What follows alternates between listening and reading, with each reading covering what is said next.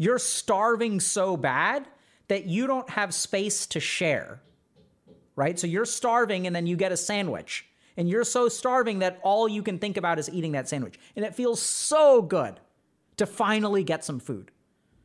That in that process of you getting your own needs met, you don't have space for another person in that relationship.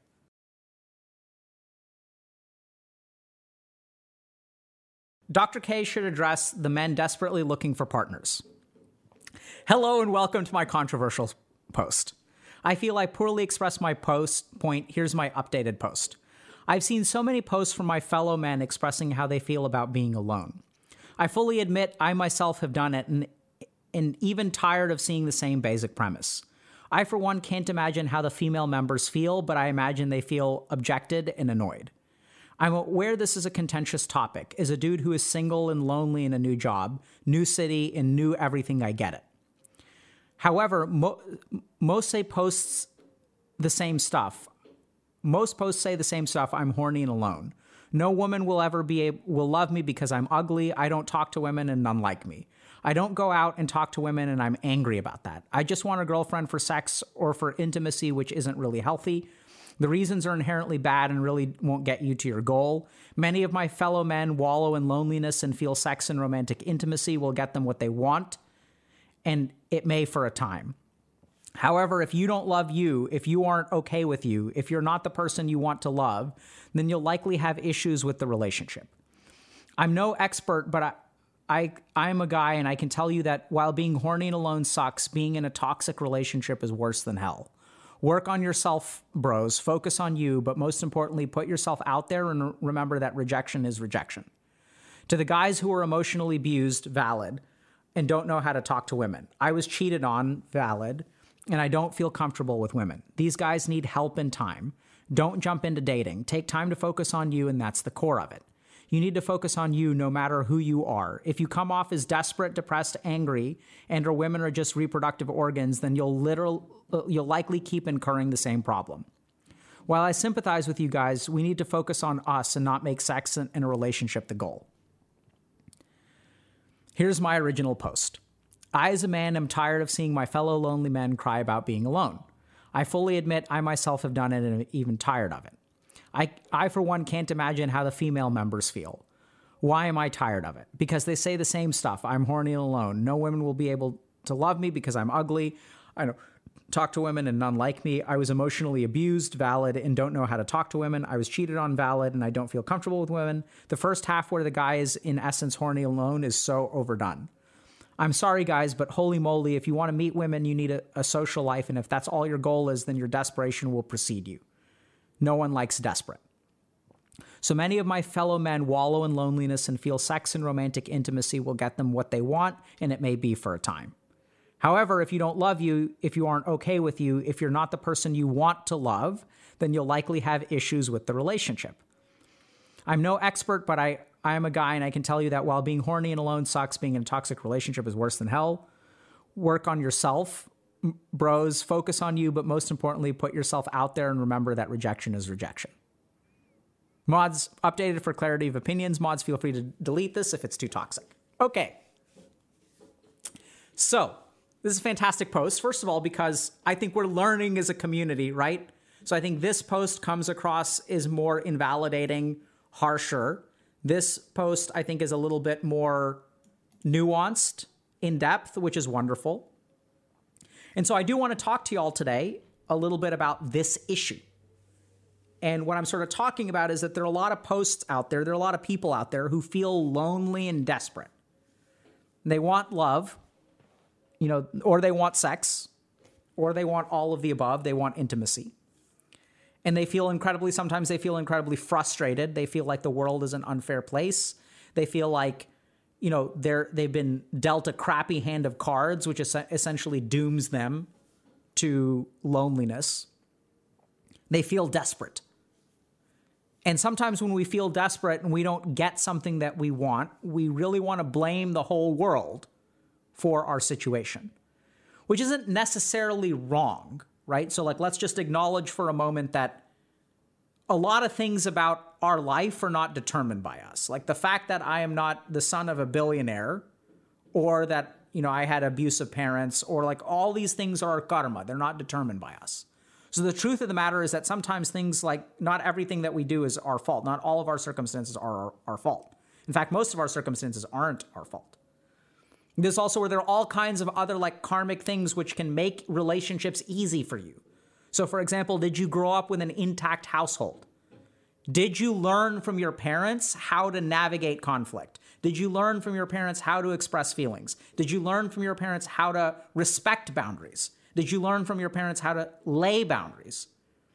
So some of us who grew up with good households, loving households, learn a lot of this stuff intrinsically, and it kind of gets baked in at a very young age.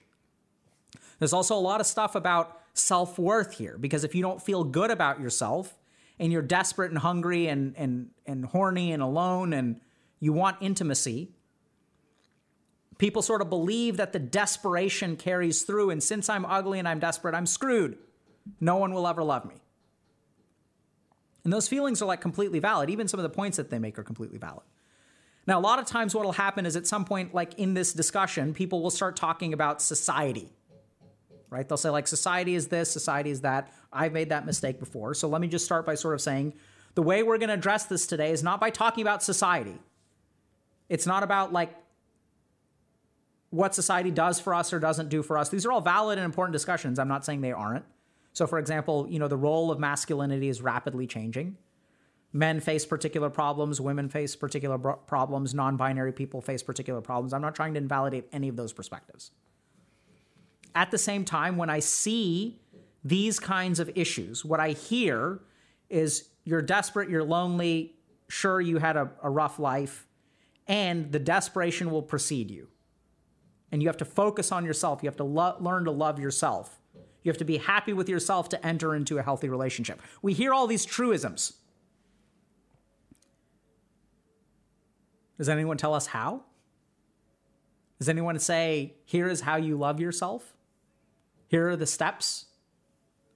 So here's what I find is the biggest problem that men in this situation run into. Is that I find that it's very difficult for them to think about someone else's needs. Okay? So there are a lot of lonely and desperate men in this situation. And you can sort of say, like, work on yourself first, and then you can sort of enter into a relationship. But the truth of the matter is that, like, this is not easy to do. So we have this concept, right, of like bringing yourself up by your bootstraps. And we kind of think about this in the financial sense, that like you can be a self-made millionaire. But the truth of the matter is that like it's way easier to have good financial circumstances at the get-go when you launch on your financial journey. That leads to a lot more success than pulling yourself up by the nature of your own, strength and guts and all that kind of stuff.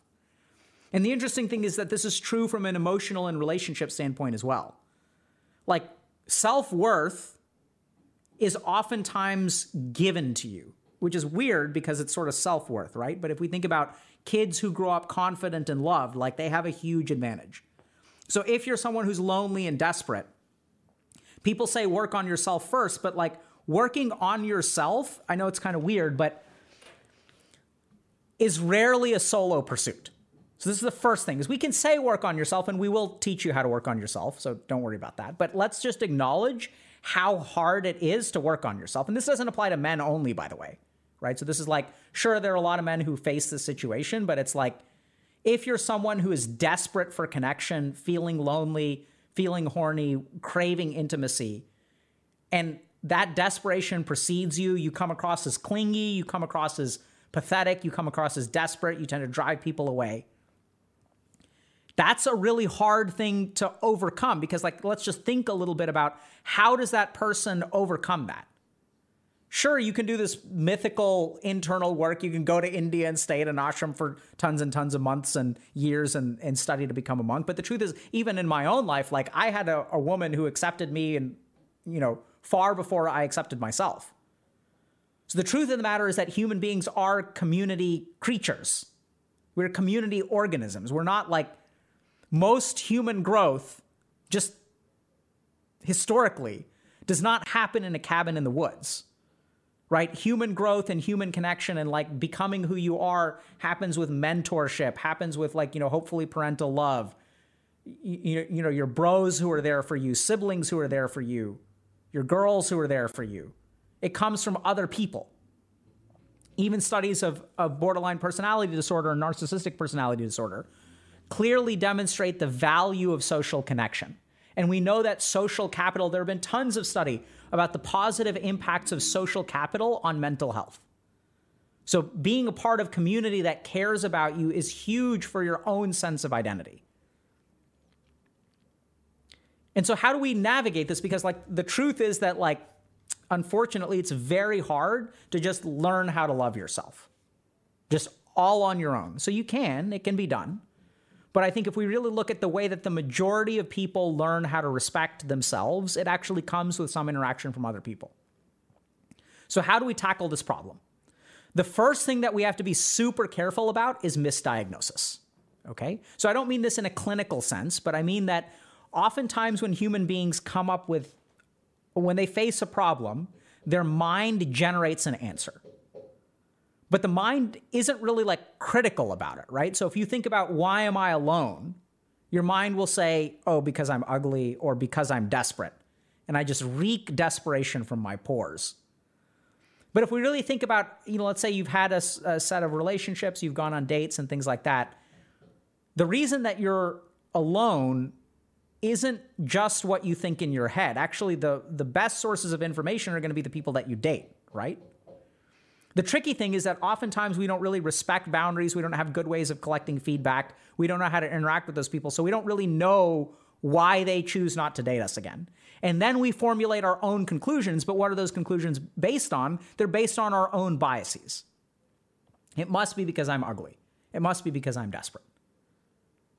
Whereas in my experience, the biggest thing that lonely men tend to miss, and it's not just men, is that they feel desperate, and so they think that desperation comes through. But oftentimes, it becomes about your own needs.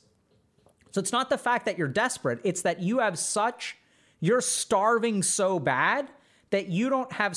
Right now, Amazon is offering some amazing extra perks that come with a job offer. If you start a warehouse job, you can get a $1,000 sign-on bonus. That means you start earning a paycheck right away, plus you get extra cash to use before the holidays. Applying is so easy, you don't even need an interview. It's never been so rewarding to start an hourly job that's close to home. So what are you waiting for? To join the team today, visit amazon.com/sign-on bonus. Amazon is an equal opportunity employer. Space to share, right? So you're starving and then you get a sandwich. And you're so starving that all you can think about is eating that sandwich. And it feels so good to finally get some food. That in that process of you getting your own needs met, you don't have space for another person in that relationship. So when you're starving and you get a sandwich, it's so hard to tear that sandwich in half or give half of the sandwich to your partner. So the first thing that I tend to notice in these kinds of people is that there is a focus on the self, which is it's not their fault. I don't blame them for having this. Because this is what tends to happen is like, the starving person thinks about eating themselves. Like, why are they in that situation? It's because they're starving.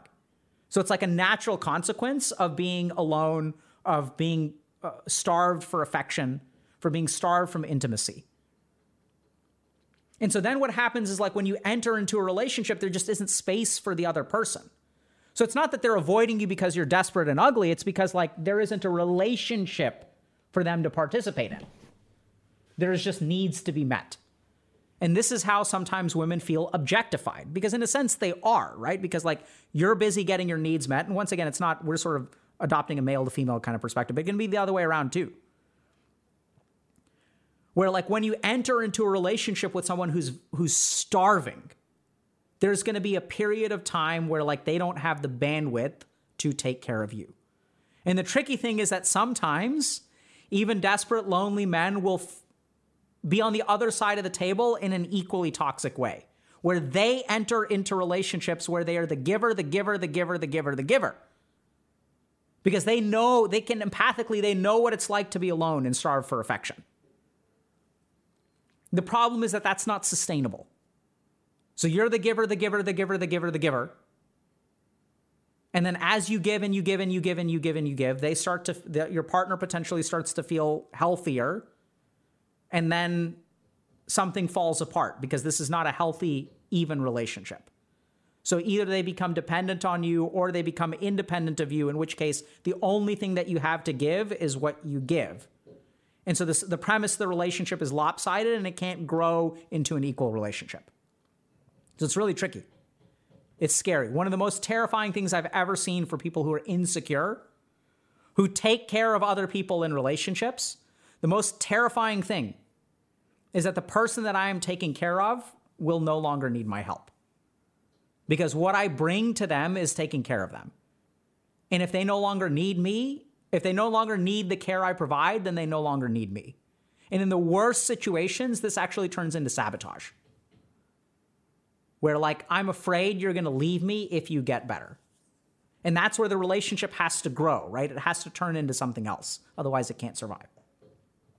So first thing that you've got to be careful about is misdiagnosis. Be careful about what your mind generates and what's the quality of information. Have you had a series of long and honest conversations between people who are like comfortable with sharing this information about what challenges they had with you in the relationship? Because unless you're getting that information from your partner, chances are you really have no idea. And this is where like even after a breakup, you may have like a single conversation or people may be emotional. So I hate you because you did this and you did that. That's not like a real conversation. That's just people venting emotionally.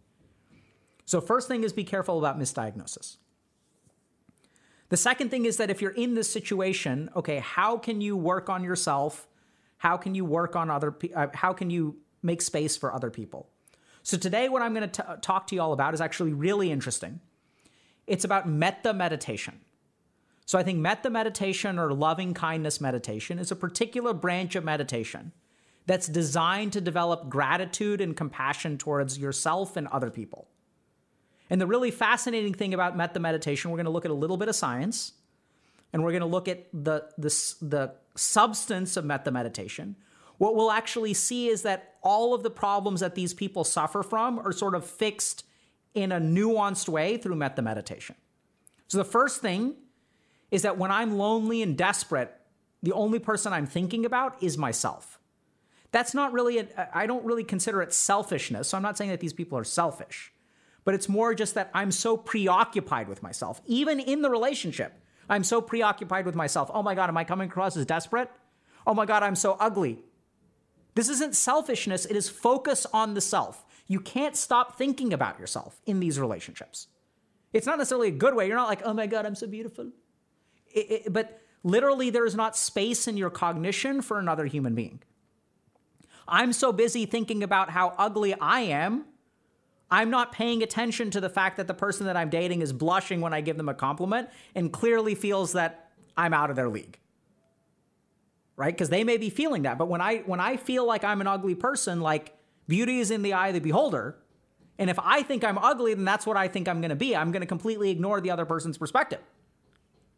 So the first thing that metta meditation does is helps us move outside of ourselves and to think about other people. The second thing that metta meditation does, which we'll talk about in a second, is helps us accept that we are not in complete control of things.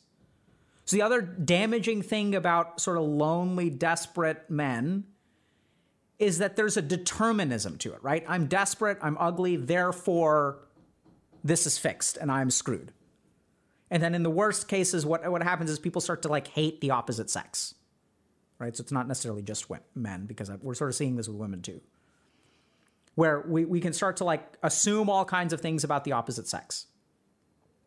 So what we need to do is step away from that determinism. We need to step away from the fact that like everything is laid out. We need to encourage some sense of like a question mark when it comes to the future.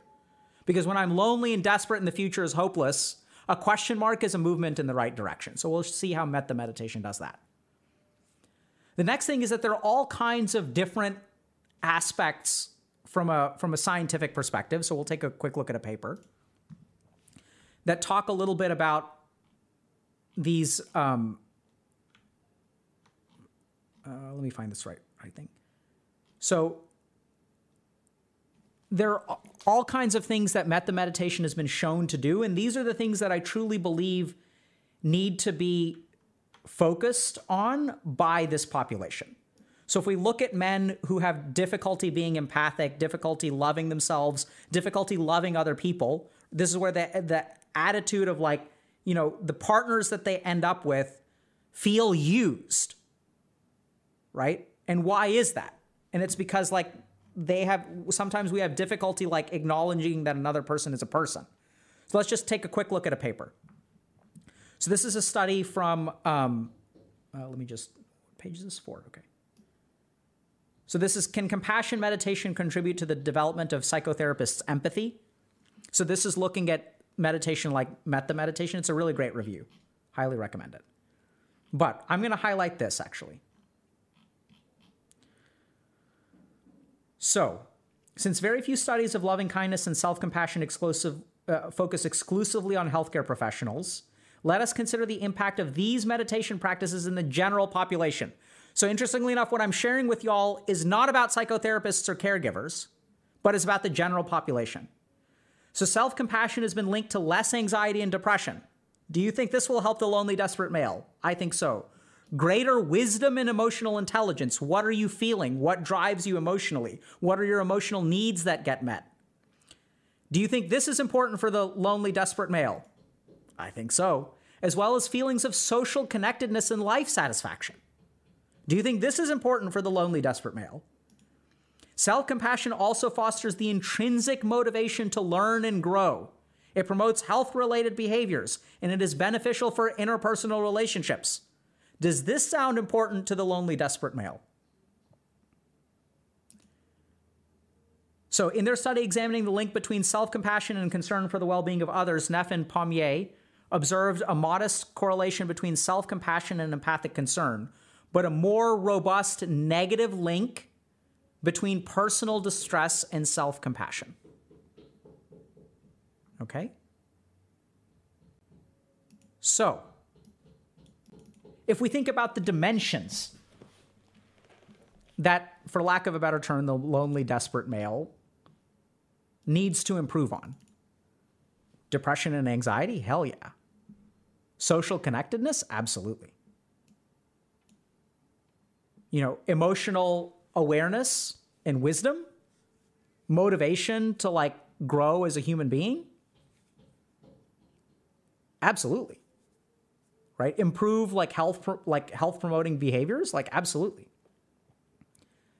And most importantly, removing that negative distress correlation with self-compassion. So the way that you feel about yourself. So we're going to flash back to this post for a second. So the way that you feel about yourself, right? So let's go to the unfiltered one. I'm horny and alone. No women will ever love me because I'm ugly. I don't talk to women. None like me. I was emotionally abused. I don't feel comfortable. This is all that negative distress, which people sort of assume is the desperation that women can sniff. They can smell desperation from a mile away. In my experience, I think that's kind of like it's an unfair characterization of women because in my experience, actually, desperation doesn't necessarily cause people to run away. It just means that you can't form a healthy relationship with them. Not because you're desperate, but because like a healthy relationship requires two people caring about each other. I know tons of people, not just women, who are compassionate and are willing to help desperate people. In fact, my experience has largely been that when someone is desperate, that brings out the best of people in terms of how much we try to help people and support people. And I've talked to lots of women who have tried to date men like this. And what I usually find is that they try really hard. Right? They'll try to be supportive. They'll try to be kind. They'll date them for a while, but there's just such a thick shell of self-loathing that like you just can't fix that. Right? I'm not saying there aren't bad women out there. I'm not saying there aren't bad men out there. I'm not saying that desperation brings out the Dalai Lama out of every human being on the planet. But I think that we have to be a little bit careful about the conclusions that we form. And I know that there are a lot of people, especially in our community, who are fixers, right? Who actually like have their best foot forward when it comes to helping another human being. They find their dharma. They try to help someone, improve their situation. I feel confident about that in terms of our community. But what do we see here? We see this negative distress. And when we have this negative distress, what we tend to find is that it reduces our sense of compassion. It reduces our empathy towards other people. And once self-compassion is gone, toxicity comes out. Once there's a lack of empathy for the person on the other side of the table, that relationship is kind of severely handicapped.